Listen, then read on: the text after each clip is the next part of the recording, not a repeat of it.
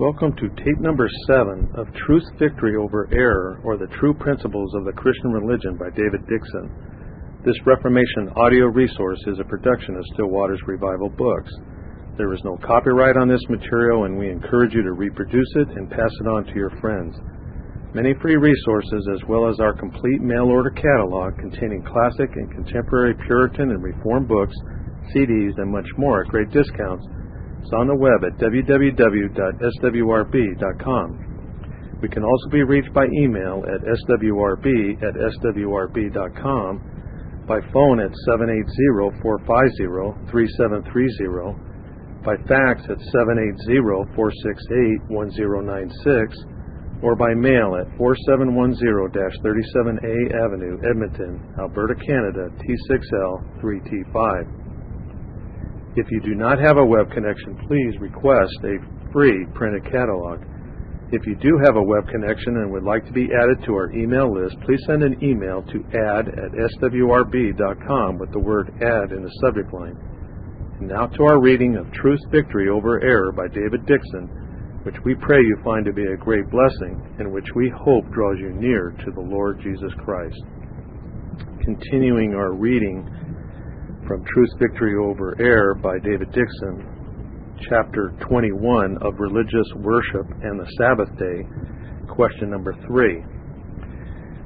Is religious worship to be given to God the Father, Son, and Holy Ghost, and to Him alone? Yes. Is religious worship to be given to angels, saints, or any other creature? No. Matthew 4, verse 10, Matthew 8, verse 49, 2 Corinthians 13, verse 14, John 5:23, Colossians 2:18, Revelation 19, verse 10, and Romans 1:25. Well then, do not the papists err who maintain that not only God, but good angels and saints departed, being canonized by the Pope, ought to be worshipped and called upon even after a religious manner, but chiefly the Virgin Mary, and that there is a divine power in the relics of saints, which therefore ought to be worshipped? Yes. By what reasons are they confuted? First, because the Lord our God and He alone is to be worshipped, Matthew 4, verse 10, and Deuteronomy 6, verse 13. Second, because the object of invocation and religious adoration is He only who is omnipotent, omniscient, and searcher of the heart. For there is none that knows our necessities and wants, but He that is omniscient, and none can succor and help us but He that is omnipotent. But angels are not omniscient, Ephesians 3, verse 10, and 1 Peter 1, verse 12. Neither are the saints departed omniscient, as is clear from Isaiah 63, verse 16. Abraham is ignorant of us. Third, because they that are dead know nothing of our condition, Ecclesiastes 9, verse 5. Fourth, because no man ought to call upon Him in whom he doth not believe, Romans 10, verse 14. But no man ought to believe in saints or angels, but in God alone, Isaiah 26, verse 4. Jeremiah 17, verse 5. Fifth, because neither saints alive nor angels would suffer or allow adoration and worship to be given to themselves, Acts 10, verse 25, Revelation 22, verses 8 and 9. Ninth, because the worshipping of angels doth derogate from the honor of Christ, in whom we have boldness and access with confidence by the faith of Him, Ephesians 3, verse 12. Seventh, because the worshipping of saints and angels is like a polytheism, the having of many gods. For the papists attribute to each of the saints and angels a proper power, as the heathens did of old, and to their idols and false gods. Question 4. Is any religious worship given to God since the fall without a mediator? No. Nor in the mediation of any other but of Christ alone? No. John 14, verse 6, 1 Timothy 2, verse 5, Ephesians 2, verse 18, Colossians 3, verse 17. Well then, doth not the Popish Church err who maintain that saints departed, but chiefly the Virgin Mary, are mediators and intercessors between God and man? Yes. By what reasons are they confuted? First, because the Scripture affirms expressly that there is but one mediator between God and man, namely, the man Christ Jesus. 1 Timothy 2, verse 5.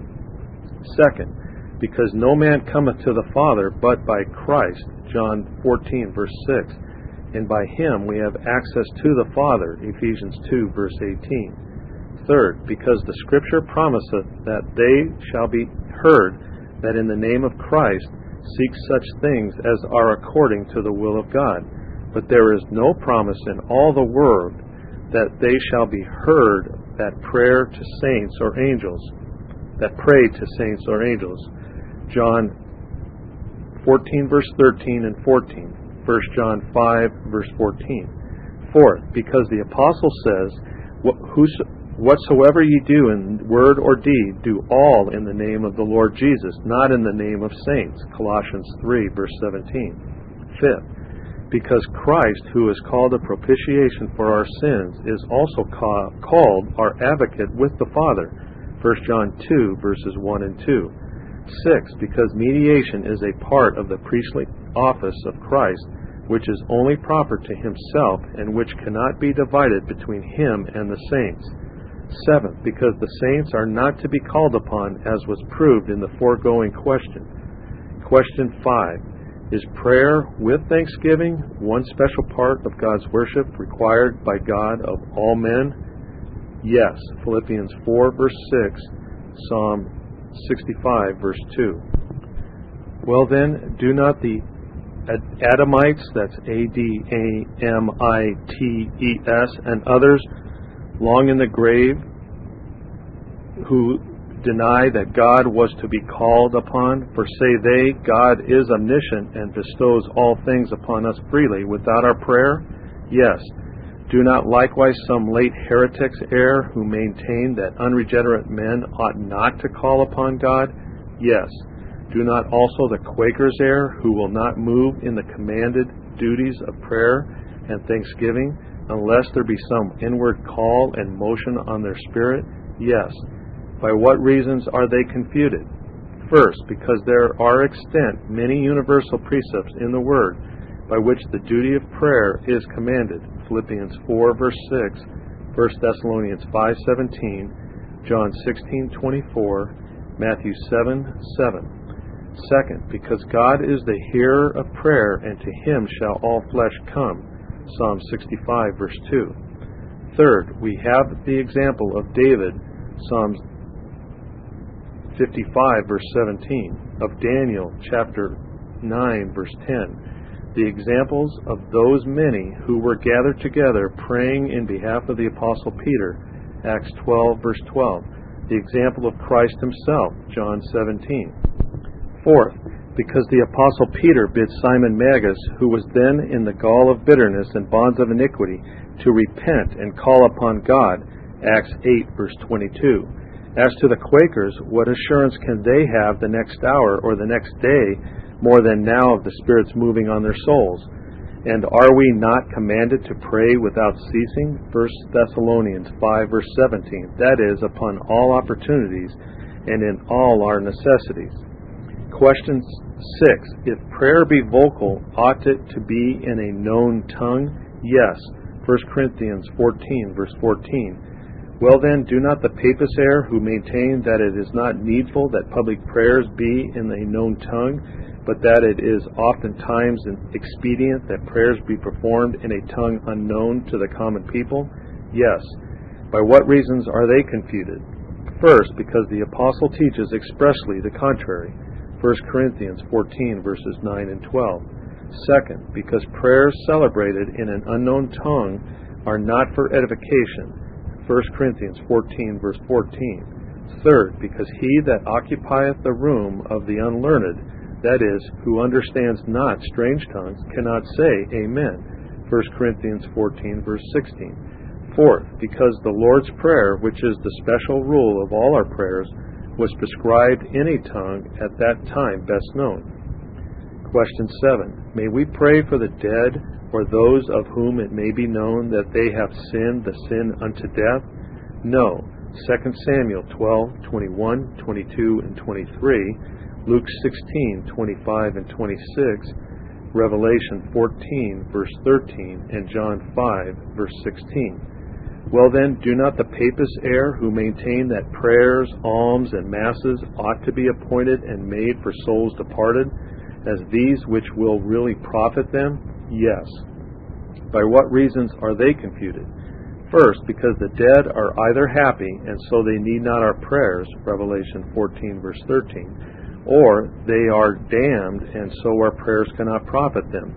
For out of hell there is no redemption, Luke 16, verse 12.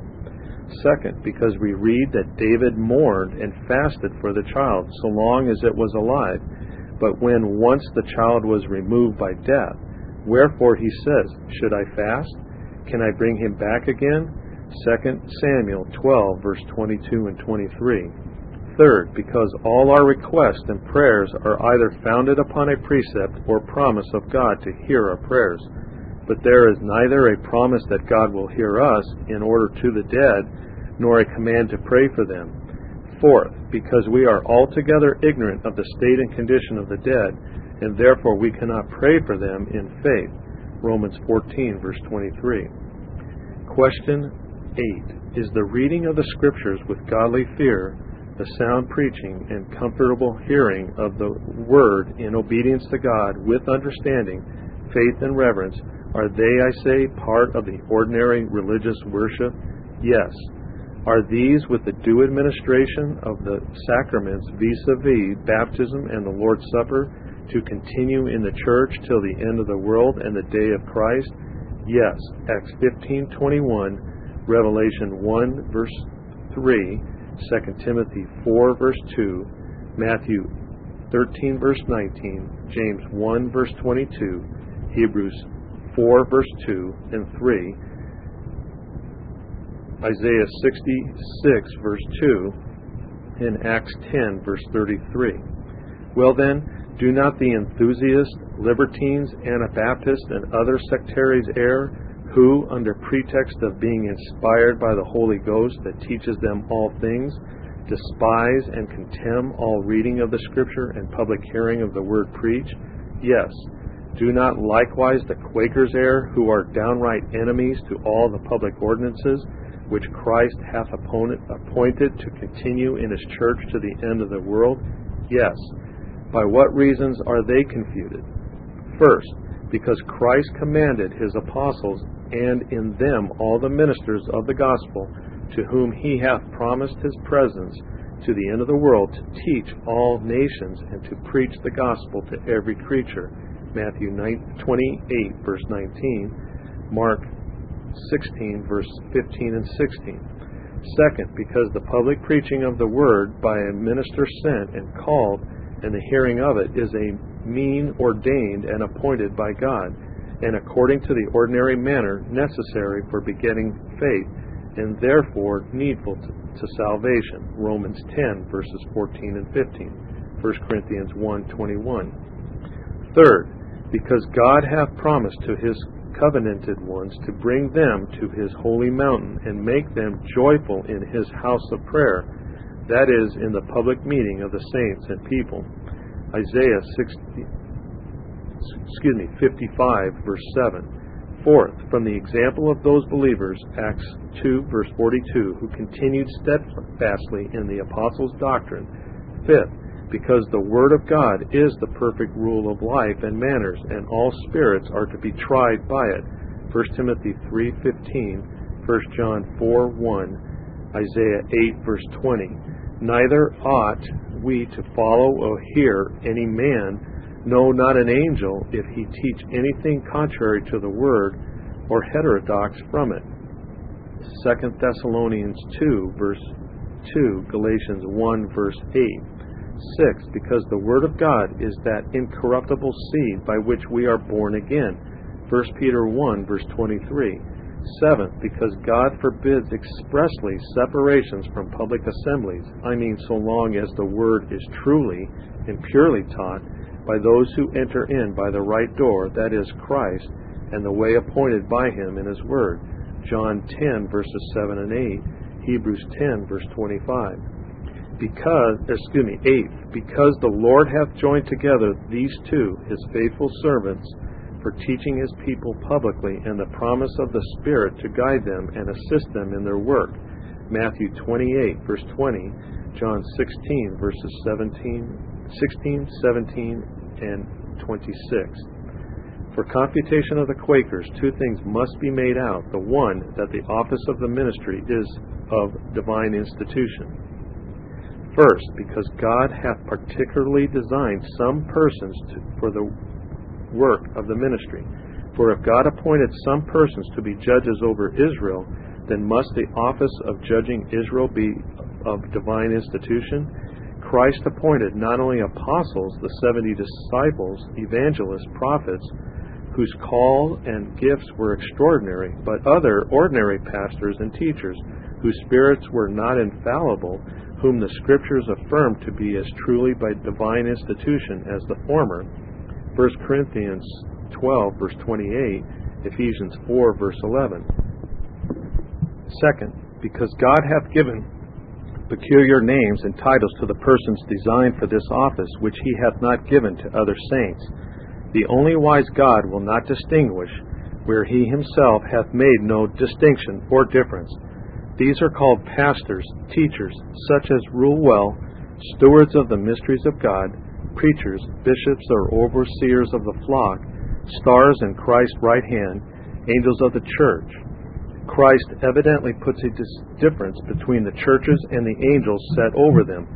Revelation 2, verses 1, 8, 12, and 17. Revelation 3, verses 7 and 14. Third, because the Lord hath taken a special care to bestow peculiar gifts and qualifications upon these persons, so designed for the ministry, and that for the good of the souls of his people, above what is required in other saints.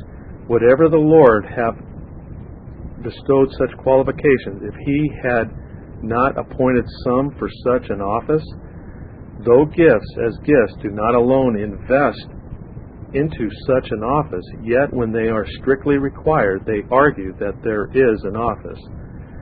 They must be apt to teach others, 1 Timothy 3, verse 2, and not only so, but able to teach others, able to convince them that oppose themselves, Titus 1, verse 9. They must be such as study to show themselves approved unto God, workmen that need not be ashamed, 2 Timothy 2, verse 15. And the apostle, in admiration of the difficulty of this employment, crieth out, Who is sufficient for these things?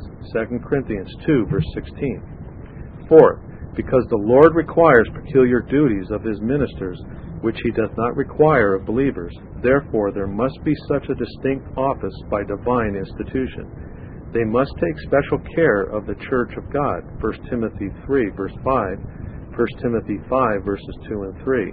They are not to neglect the gift which is in them, 1 Timothy 4, verse 14. They are to meditate on these things and to give themselves wholly to them, 1 Timothy 4, verse 15, Acts 6, verses 2 and 4. They are to preach the word, to rebuke, to instruct gainsayers, 1 Timothy 4, verse 2, 2 Timothy 2, verse 25. To administer the sacraments, Matthew 28, verse 19, 1 Corinthians 11, verse 13, to ordain others for the ministry by imposition of hands, 1 Timothy 4, verse 14, to watch over the flock as those that must give an account, Hebrews 13, verse 17. Fifth, because Christ requires peculiar, distinct duties in the people in reference to their ministers, therefore the office of the ministry must be of divine institution. They must know and acknowledge those that are over them in the Lord, 1 Thessalonians 5, verse 2, highly to esteem them in love for their work's sake, 1 Thessalonians 5:13, to obey them, to encourage them, Hebrews 13, verse 7, to maintain them, Galatians 6, verse 6, to pray for them, 2 Thessalonians 3, verse 1. 6, because God hath made peculiar promises to his ministers, as lo, I am with you always, even to the end of the world, Matthew 28, verse 20. The promise of special assistance, 2 Corinthians 3, verses 5 and 6. Of protection and defense in all assaults, Revelation 1, verse 20. The promise of the power of the keys, which promise was not limited to the apostles as apostles, but was given to the apostles as ministers of the gospel, as is evident from Matthew 18, verses 17 and 18. The promise of special sympathy with them, Mark 10, verse 40, Luke 10, verse 16, John 13, verse 10, 1 Thessalonians 4, verse 8. Now, would ever the Lord have promised to keep up and maintain that office in his church, which he hath not set up and instituted? The other thing to be made out is that the office of the ministry is perpetually necessary. First, because the ordinances are perpetually necessary by divine institution. Therefore, the office of the ministry to dispense these ordinances is perpetually necessary by divine institution. For if God hath only appointed the ordinances to continue in his church, then would preaching and administration of the sacraments fail, because that which is every man's work is usually and effectually no man's work. The Lord doth not immediately administer them himself, neither are angels employed for this work, but he hath committed this service to men who are stewards and dispensers of the mysteries of God. It is evident that the preaching of the word shall continue to the end of the world, from Matthew 28, verse 20, Ephesians 4, verses 12 and 13. It is evident of baptism and the Lord's Supper, which are conjoined in the institution of Christ with the ministry of the Word. For to whom he gave commission to preach, to them also he gave commission to administer the sacraments. Baptism is an ordinance of the New Testament appointed by God himself. For John was sent to baptize. God was the author. John was only the minister. This was to continue perpetually, as is evident from Christ's promise and his precept, Matthew 28, verse 28. The ends for which baptism was ordained were not temporary, but moral, and so perpetual. Do not all Christians now need these means as the Christians during the time of the apostles? Are not Christians now baptized into his death, buried with him in baptism, that like as Christ was raised from the dead by the glory of the Father, even so we also should walk in newness of life? It is called by the Holy Ghost a saving ordinance, and is unto believers and their seed in the New Testament, as the ark was to Noah and his family in the old world, who being in the ark was saved from perishing in the waters when the rest were drowned. So baptism does now save us, not only or mainly the outward part of it, the putting away of the filth of the flesh, which is yet an ordinance to further our salvation, but when the Spirit of regeneration effectually concurs, so that we find there is a renewing of the Holy Ghost, and thereby the answer of a good conscience towards God. 1 Peter 3, verse 21. It is evident that the sacrament of the Lord's Supper is to continue to the end of the world. It was not only appointed for apostles to whom it was first administered, but unto all believers, both Jews and Gentiles, and not only for that age, but for all generations succeeding. So, for believers are commanded to show forth the Lord's death till he come, by eating this bread and drinking this cup. Therefore, if these ordinances be appointed by God to continue to the end, it follows evidently that he hath designed the office of the ministry to hold up and hold forth his ordinances to the end of the world. Second, because the promises which Christ hath made to uphold the ministry are perpetual, therefore the office must be perpetual. Matthew 28, verse 20. Go teach and baptize all nations, and lo, I am with you to the end of the world. This promise cannot be limited to the particular age during the lives of the apostles, because the Holy Ghost uses three expressions to declare the perpetuity of this promise. Aeon, that this promise should continue so long as the world continues. Secondly, that the promise shall have no end till the world be consummate or brought to a period. Thirdly, all days and successions of times, not only with you during your own days, but all the days of the gospel till time shall be no more. And this promise was not made to the apostles as apostles, not to the apostles as believers, but to the apostles as ministers and stewards of the mysteries of God. Third, because the elect require the office of the ministry perpetually. Our nature is as bad as Jews and pagans, Ephesians 2, verse 3. Our judgment full of darkness and ignorance, 1 Corinthians 2, verse 14. Our will stubborn and rebellious and so alienated that we rebel against the light. The delusions of Satan are strong. The multitude of false teachers are very numerous, so that they are ready to seduce the elect themselves, if it were possible. Fourth, because the ends for which Christ hath appointed a ministry are perpetually necessary. The elect must be called and gathered, for there will be some still in every age to be added to the church, of them that shall be saved. There are many sheep which are not yet brought into his fold, many who belong to the election, who are not yet effectually called. Them also will Christ bring in, both Jews and Gentiles, that there may be one fold, as there is but one shepherd. Now, God hath revealed no other ordinary way to convert and bring those into his fold, but the ministry of his word. For how shall they believe without a preacher? Therefore, if there be some elect continually to be brought into fellowship with Christ, and this end not fully attained till the end of the world, then the ministry assigned to this end must be perpetually necessary.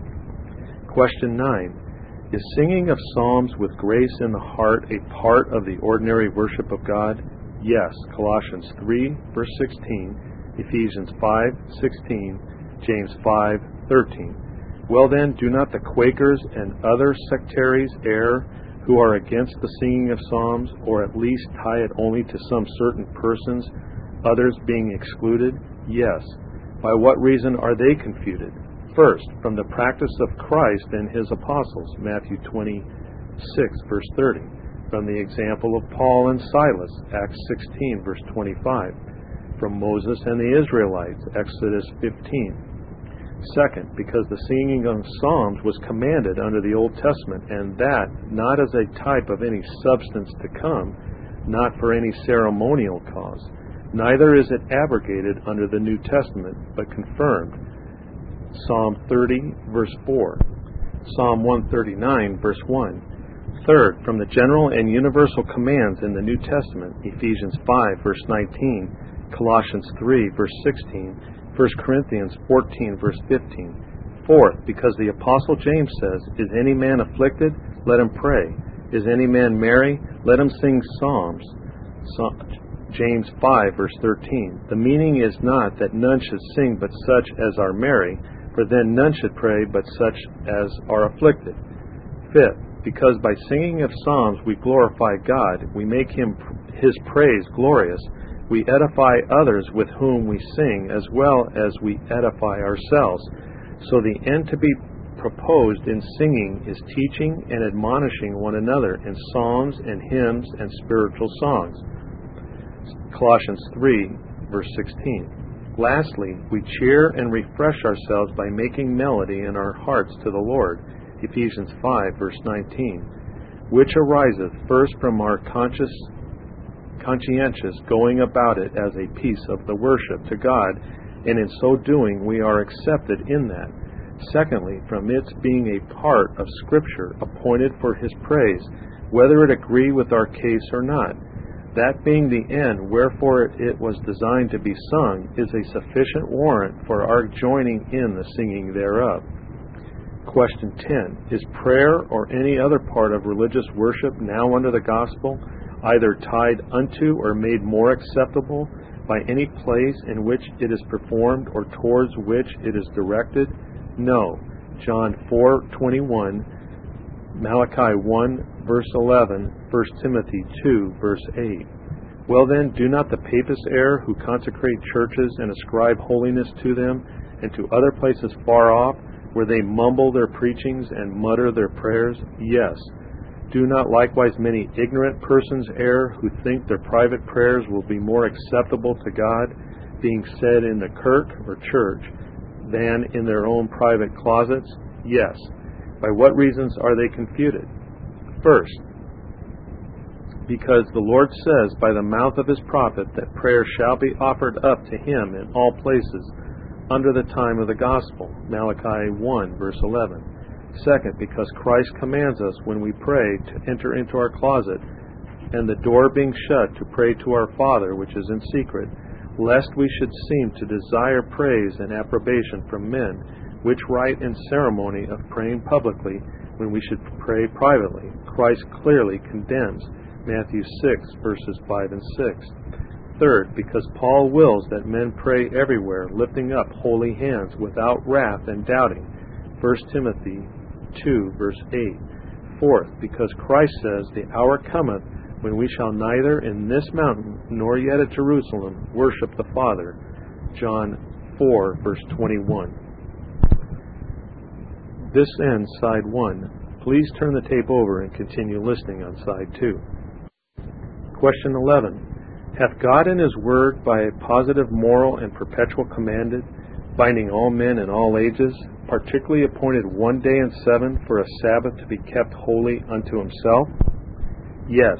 Exodus 20, verses 8, 10, and 11, Isaiah 56, 2, 4, 6, and 7. Well then, do not some men err who maintain that God hath not under the gospel determined any certain day for his own worship, but only hath commanded that some indefinite time be defined or destined for public worship, which time, say they, is left to be determined by the church? Yes. By what reasons are they confuted? First, the determining of an ordinary and sufficient time for divine worship and as a Sabbath belongs to God only and not to man. For we do not read that any such power or authority is granted to man, either by the law of nature or Scripture. Is it not a thing of very great moment? Is it likely that the wisdom of God should leave it uncertain? This might accuse the Scripture of imperfection. It is not suitable to the love of God and his care towards his church. If such men's doctrines and the church universal and all ecumenical councils should be guilty of a dreadful sin, which for so many ages have been deficient in their duty, therefore it behooves that there be one day in 7 by virtue of the 4th command, seeing nowhere else another necessary day is appointed or prescribed in the Word. Second, because it is just and equitable, as the adversaries grant, that one day should be set apart for God, who hath freely given us 6. Third, because in 6 days God made the heavens and the earth, and rested on the 7th, not out of necessity, but to give us an example to do the like. Fourth, because one day of 10, 20, or 30 cannot be thought convenient, neither is such a thing commanded in any place of Scripture. And would it not argue a neglect of divine worship and the care of souls if one day of 10, 30, or 40 were appointed? Neither can the 4th, 5th, or 6th day be appointed, seeing God hath commanded us to work 6 days. This would make our yoke more heavy than the Jewish yoke, which adversaries will not grant. Fifth, because it is the principal and chief scope of the 4th command that one day in 7 in respect of us be set apart and consecrated to divine worship, not truly that some indefinite time be set apart. If this were true, the 4th command should differ substantially from the other precepts of the Decalogue, and so there behooved to be a useless precept, or at least a tautology ought to be committed. Do not likewise the Anabaptists, Socinians, and Libertines err, with whom we may take in the Quakers and other anti-Sabbatarians that disown the Sabbath as being carnal and a command of the letter, who teach that whatever is contained in the 4th command is ceremonial, and so properly as to the matter and substance which it holds out abrogated wholly, and therefore, say they, by virtue of this 4th command there is no day to be set apart for public divine worship? Yes. By what reasons are they confuted? First, because the 4th command, which appoints one day of 7 to be set apart for God, is a positive and moral command as to substance, seeing it was given to Adam in his integrity, before ever there was a need of any types and ceremonies shadowing forth Christ. Genesis 2, verses 2 and 3. Second, because it was repeated before the promulgation of the ceremonial law, Exodus 16, verse 23. Third, because it was written with God's own hand and inserted into the midst of the rest of the moral precepts, and was put into the ark of the testimony with the other 9, which honor was never conferred upon any precepts, merely ceremonial. Fourth, because all the reasons of this command are entirely moral. He rested after 6 days and allowed us 6 days to work. Therefore, in all equity, we ought to rest after so many days' work and give God a seventh. Fifth, because Christ confirms this command in saying, "Pray that your flight be not in the winter, neither on the Sabbath day, where the Lord insinueth that as traveling is troublesome to the body in winter, so would it be to the minds of the godly to travel on that day, specially and solemnly set apart for God's worship. Now, if there be no Sabbath to continue after Christ's ascension, or if it were not to be sanctified, there would be no occasion of this grief and trouble, that they behoved to travel on the Sabbath, and durst not tarry till that day were bypast, and so no cause to be put up this prayer, which yet by our Lord's exhortation seemeth to infer that the Sabbath was to be as certain in its time as the winter. And doubtless this cannot be meaned of the Jewish Sabbath, for that was to be abolished shortly. Next, traveling on the Jewish Sabbath was to be no cause of grief unto them, if indeed all days were alike, neither would it be scrupled in such case as by the apostles to whom he is now speaking. Question 12. Was this 1 day in 7 from the beginning of the world to the resurrection of Christ, the last day of the week? Yes. And was it from the resurrection of Christ changed into the first day of the week? Yes. And is it to be continued to the end of the world as the Christian Sabbath? Yes. Genesis 2, verses 2 and 3, 1 Corinthians 16, verses 1 and 2, Acts 20, verse 7, Revelation 1, verse 10, Matthew 5, verses 17 and 18. Well then, do not the Sabbatarians err, who maintain that the Jewish Sabbath, or the seventh day from the creation, is to be observed? Yes. Do not others likewise err, who maintain that the observation of the Lord's Day is only of ecclesiastic and apostolic institution? Yes. These authors, you see, do confound and make two things really distinct, to be but one, namely ecclesiastical and apostolic institution. Yes. By what reasons are they confuted? First, because the fourth command standing, wherein 1 day of 7 is appointed, the numbering is left free to God himself, that the right and power may be reserved to Christ the lawgiver, and to his Spirit for the change of the day, and to continue the worship prescribed in the fourth command. Second, from the name itself, for our Sabbath is called the Lord's Day, Revelation 1, verse 10. I was in the Spirit on the Lord's Day, or on that Lord's Day, or Dominic Day, or day which is the Lord's, pointing out a day singularly, and a day which in peculiar and special manner is called his day. Even as the Lord's Prayer and the Lord's Supper are so called because appointed by Christ the Lord. Third, because God only can abrogate the Lord's Day, and the adversaries granting so much, therefore he that hath power to rescind hath power likewise to establish. Fourth, because there is an implicit command concerning the observation of the Lord's Day, 1 Corinthians 16, verse 2. As I have, saith Paul, given order to the churches of Galatia, even so do you. The first day of the week let every one of you lay by him, from which place we may reason thus, that not the seventh but the first day is the chief solemn day for worship after Christ's resurrection, because the apostles did pitch particularly and eminently upon that day, and that in divers churches as the fittest time for expressing their charity. He doth not think it indifferent what day it be done on, nor that all days are alike, but pitched on the first day, not in one church but only, but in many. Next, this command supposeth them to be already acquainted with some special privileges of the first day beyond others, and there must be some peculiar thing in this day, making it fit, yea, more fit for such a purpose rather than any other day. Fifth, because as the seventh day was instituted in remembrance of the works of creation, so the first day, after the work of redemption was finished, succeeded as most convenient for collating and comparing both mercies together. Sixth, because Christ on the first day of the week appeared most frequently to his disciples and blessed it with his presence.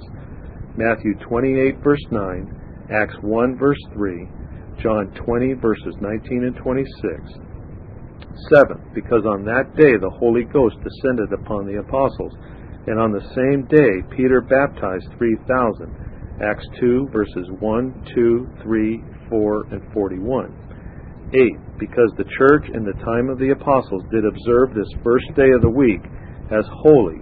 Acts 20 verse 7. But the practice of the apostles, proven in Scripture, is equivalent to a divine institution. 9. Of his apostles 40 days after his resurrection, and spoke to them of the things pertaining to the kingdom of God, during which time he hath taught them all things needful to be known, and among the rest, it is probable the change of the Sabbath and the institution of the first day of the week, and that immediately after his resurrection. He hath either immediately by himself instituted that day, or hath inspired his apostles to observe it from the very same time. 10. Because the Lord hath remarkably owned this Christian Sabbath in being remarkably avenged upon the breakers and profaners thereof, as it is clear from several histories. Question 13. Is the Sabbath then kept holy unto the Lord, when men, after a due preparation of their hearts and ordering of their common affairs beforehand, do not only observe a holy rest all the day from their own works, words, and thoughts about their worldly employments and recreations, but also taken up the whole time in the public and private exercises of his own worship, except what is spent in the duties of necessity and mercy? Yes. Exodus 15 verses 23, 25, 26, 29, and 30. Exodus 31 verse 15, 16, and 17. Isaiah 58 verse 13. Nehemiah 13 verses 15, 16, 18, 19, 21, and 22. Well then, do not some err who think, after public worship is ended, the rest of the Lord's Day may be spent in ordinary exercises, recreations, and such like other sports as are not unlawful on other days, unless they be forbidden by the church or commonwealth wherein men live? Yes. By what reasons are they confuted? First, because the Lord says in the fourth command, in it thou shalt not do any work. But ordinary recreations, games, and sports are our own works. Second, because nature itself requires that we bestow as much of the Sabbath day upon God, who is the Lord of time and of all things which we have, as we can and use to bestow upon our own affairs on other days. Third, because the Lord says, if thou turn away thy foot from the Sabbath, from doing thy pleasure on my holy day, and call the Sabbath a delight, and the holy of the Lord honorable, and shalt honor him, not doing thine own ways, nor finding thine own pleasures, nor speaking thy own words, then shalt thou delight thyself in the Lord, and I will cause thee to ride on the high places of the earth, and feed thee with the heritage of Jacob thy father, for the mouth of the Lord hath spoken. Isaiah 58, verse 13 and 14. See also Jeremiah 17:22, Deuteronomy 5:12, 13, and 15, Numbers 15, verses 32, 33, and 36, and Nehemiah 15 to verse 23. In those days saw I in Judah some treading the winepresses on the Sabbath, and bringing in sheaves, and lading asses, as also wine grapes, and all manner of burdens which they brought into Jerusalem on the Sabbath day. And I testified against them in the day where I victuals. Chapter 22 of Lawful Oaths and Vows. Question 1. Is the name of God that only by which men ought to swear? Yes. Deuteronomy 6:13. Well then, do not the papists err, who in their swearing join with the calling upon the name of God, the calling upon saints departed, and their relics? Yes. By what reasons are they confuted? First, because swearing is a part of divine worship, which is only due to God. Deuteronomy 6, verse 13, Deuteronomy 10, verse 20, Isaiah 65, verse 16. Second, because God only is the judge of hidden and secret truth, and the avenger to take vengeance on them that do not swear in truth. Therefore, he only is to be called on as witness of these things which are affected and asserted and promised, which was the practice of the Apostle Paul, Romans 9, verse 1, Philippians 1, verse 8. Third, because God condemns swearing by them that are no gods, Jeremiah 5, verse 7. Question 2. Is an oath warranted by the Word of God under the New Testament as well as under the Old in matters of weight and moment? Yes. Hebrews 11:16, Isaiah 65, verse 16, Galatians 1:20, Romans 1, verse 9, and Romans 9, verses 1, 2 Corinthians 1, verse 18 and 23, and 2 Corinthians 11, verse 13, and 2 Corinthians 12, verse 19, 1 Thessalonians 5, verse 27, and Revelation 10, verse 6. Well then, do not the Quakers and Anabaptists err, who maintain that there is no lawful use of an oath under the New Testament? Yes. Do not likewise the Papists err, who make it a degree of perfection to abstain from all oaths? Yes. By what reasons are they confuted? First, from Isaiah 61, verse 16, where it is promised unto the time of the gospel that the nations to be converted to Christ shall swear by the name of God, as is clear also from Jeremiah 4, verse 2. Second, because the calling upon the name of God with due fear and reverence in swearing is commanded in the third command, as the profanation of his name is forbidden. But Christ came not to abolish the moral law. Third, from the approven examples of the saints which occur in the New Testament, Galatians 1, verse 20, Romans 1, verse 9, and 2 Corinthians 1, verses 13 and 18, Revelation 10, verse 6.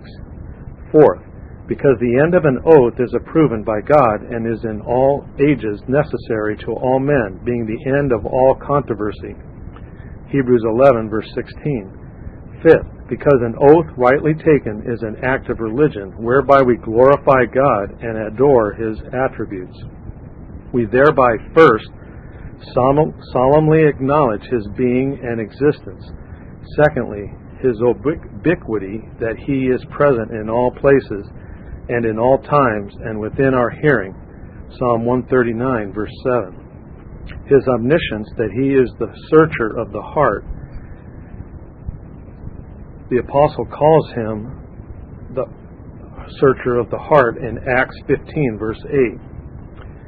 We acknowledge, fourthly, His truth and veracity. He is a witness brought into the court that cannot lie, nor be imposed upon, as saith the apostle. Be not deceived, God is not mocked. Galatians 6, verse 6. Fifthly, His supremacy over all creatures, for verily men swear by the greater. Hebrews 11, verse 16. We acknowledge, sixthly, His vindicative justice, as He is a revenger of perjury. Seventhly, we acknowledge His providence and fatherly care of the concerns of mankind, owning the cause of the righteous. Sixth, because there being an express law for swearing vis-a-vis rightly, Deuteronomy 10, verse 20, it must either belong to the moral law, to the judicial law, or the ceremonial law. The adversaries will not call it a part of the judicial law, which was given to the Jews as a body politic, which expired together with the state of that people. It is no part of the ceremonial law, for what was purely ceremonial was purely typical. But the law concerning an oath was not a type of anything to come. And if it was a type, where will you find its antitype in the gospel, or the thing represented by it? Therefore, it must be a part of the moral law, Deuteronomy 6, verse 13, Jeremiah 4, verse 2, and consequently perpetual, which Christ came not to destroy. It is confirmed hence that it was of authentic use and held sacred among the patriarchs before the delivery of the Levitical law, as is clear from Abraham, the father of the faithful, and Abimelech, Genesis 21, verses 23, 24, and 31. Consider also that other instance in Abraham, Genesis 24, verse 2, 3, and 9, who would not give his servant an oath rashly, nor exercise his authority to impose upon his conscience. It is evident also from the example of Isaac, who made a covenant and swore to Abimelech, Genesis 26, verses 28 and 31, and from the example of Jacob, who made a covenant with and swore to his uncle Laban by the fear of his father Isaac, Genesis 31, verse 53. That is, by God, who is called our fear, by reason of the filial awe and fear we ought to stand in before him. Isaiah 8, verse 13. 7th, because the reasons and usefulnesses of oaths are to us under the gospel as they were to them under the law, there is as much need of oaths for ending of strife in this litigious age as there could be in former times. 8. Because oaths were once lawful, therefore they are lawful still, unless the adversaries prove them repealed, which they must do, not by stealing out of the Scripture single words by themselves, making one part contradict another. 9. Because we need not fear to imitate anything which is done in heaven. Our Lord has taught us to pray, Thy will be done on earth as it is in heaven. But the angel says, John, Revelation 10, verses 5 and 6, which I saw stand upon the sea and upon the earth, lifted up his hand to heaven, and swore by him that liveth forever and ever. That angel calls himself our fellow servant, and of our brethren the prophets, and of them which keep the sayings of this book, Revelation 22, verse 9. And therefore the angels, being of the same fraternity with us, do not act under different dispensations from us. Question 3. Is an oath to be taken in the plain and common sense of the words, without equity or mental reservation? Yes. Psalm 24, verse 4, Exodus 20, verse 7, Leviticus 16, verse 12, Jeremiah 4, verse 2. Well then, do not the Anabaptists err who maintain that it is lawful in swearing to use words of equivocation? Yes. Do not likewise the Papists err who maintain mental reservation to be lawful in swearing? Yes. By what reasons are they confuted? First, because the Scripture requires from all men in their common dealing one with another in their discourse and conferences verity and simplicity. Ephesians 4, verse 25. Much more are these things required in swearing, wherein God is called to be a witness of the truth of these things which are asserted. Second, because the Lord threateneth such as use guile and deceit in their words. Psalm 15, verse 4, and Psalm 24, verse 4. Galatians 2, verses 11, 12, and 13. Third, because the Lord requires in every oath truth, righteousness, and judgment. Jeremiah 4, verse 2.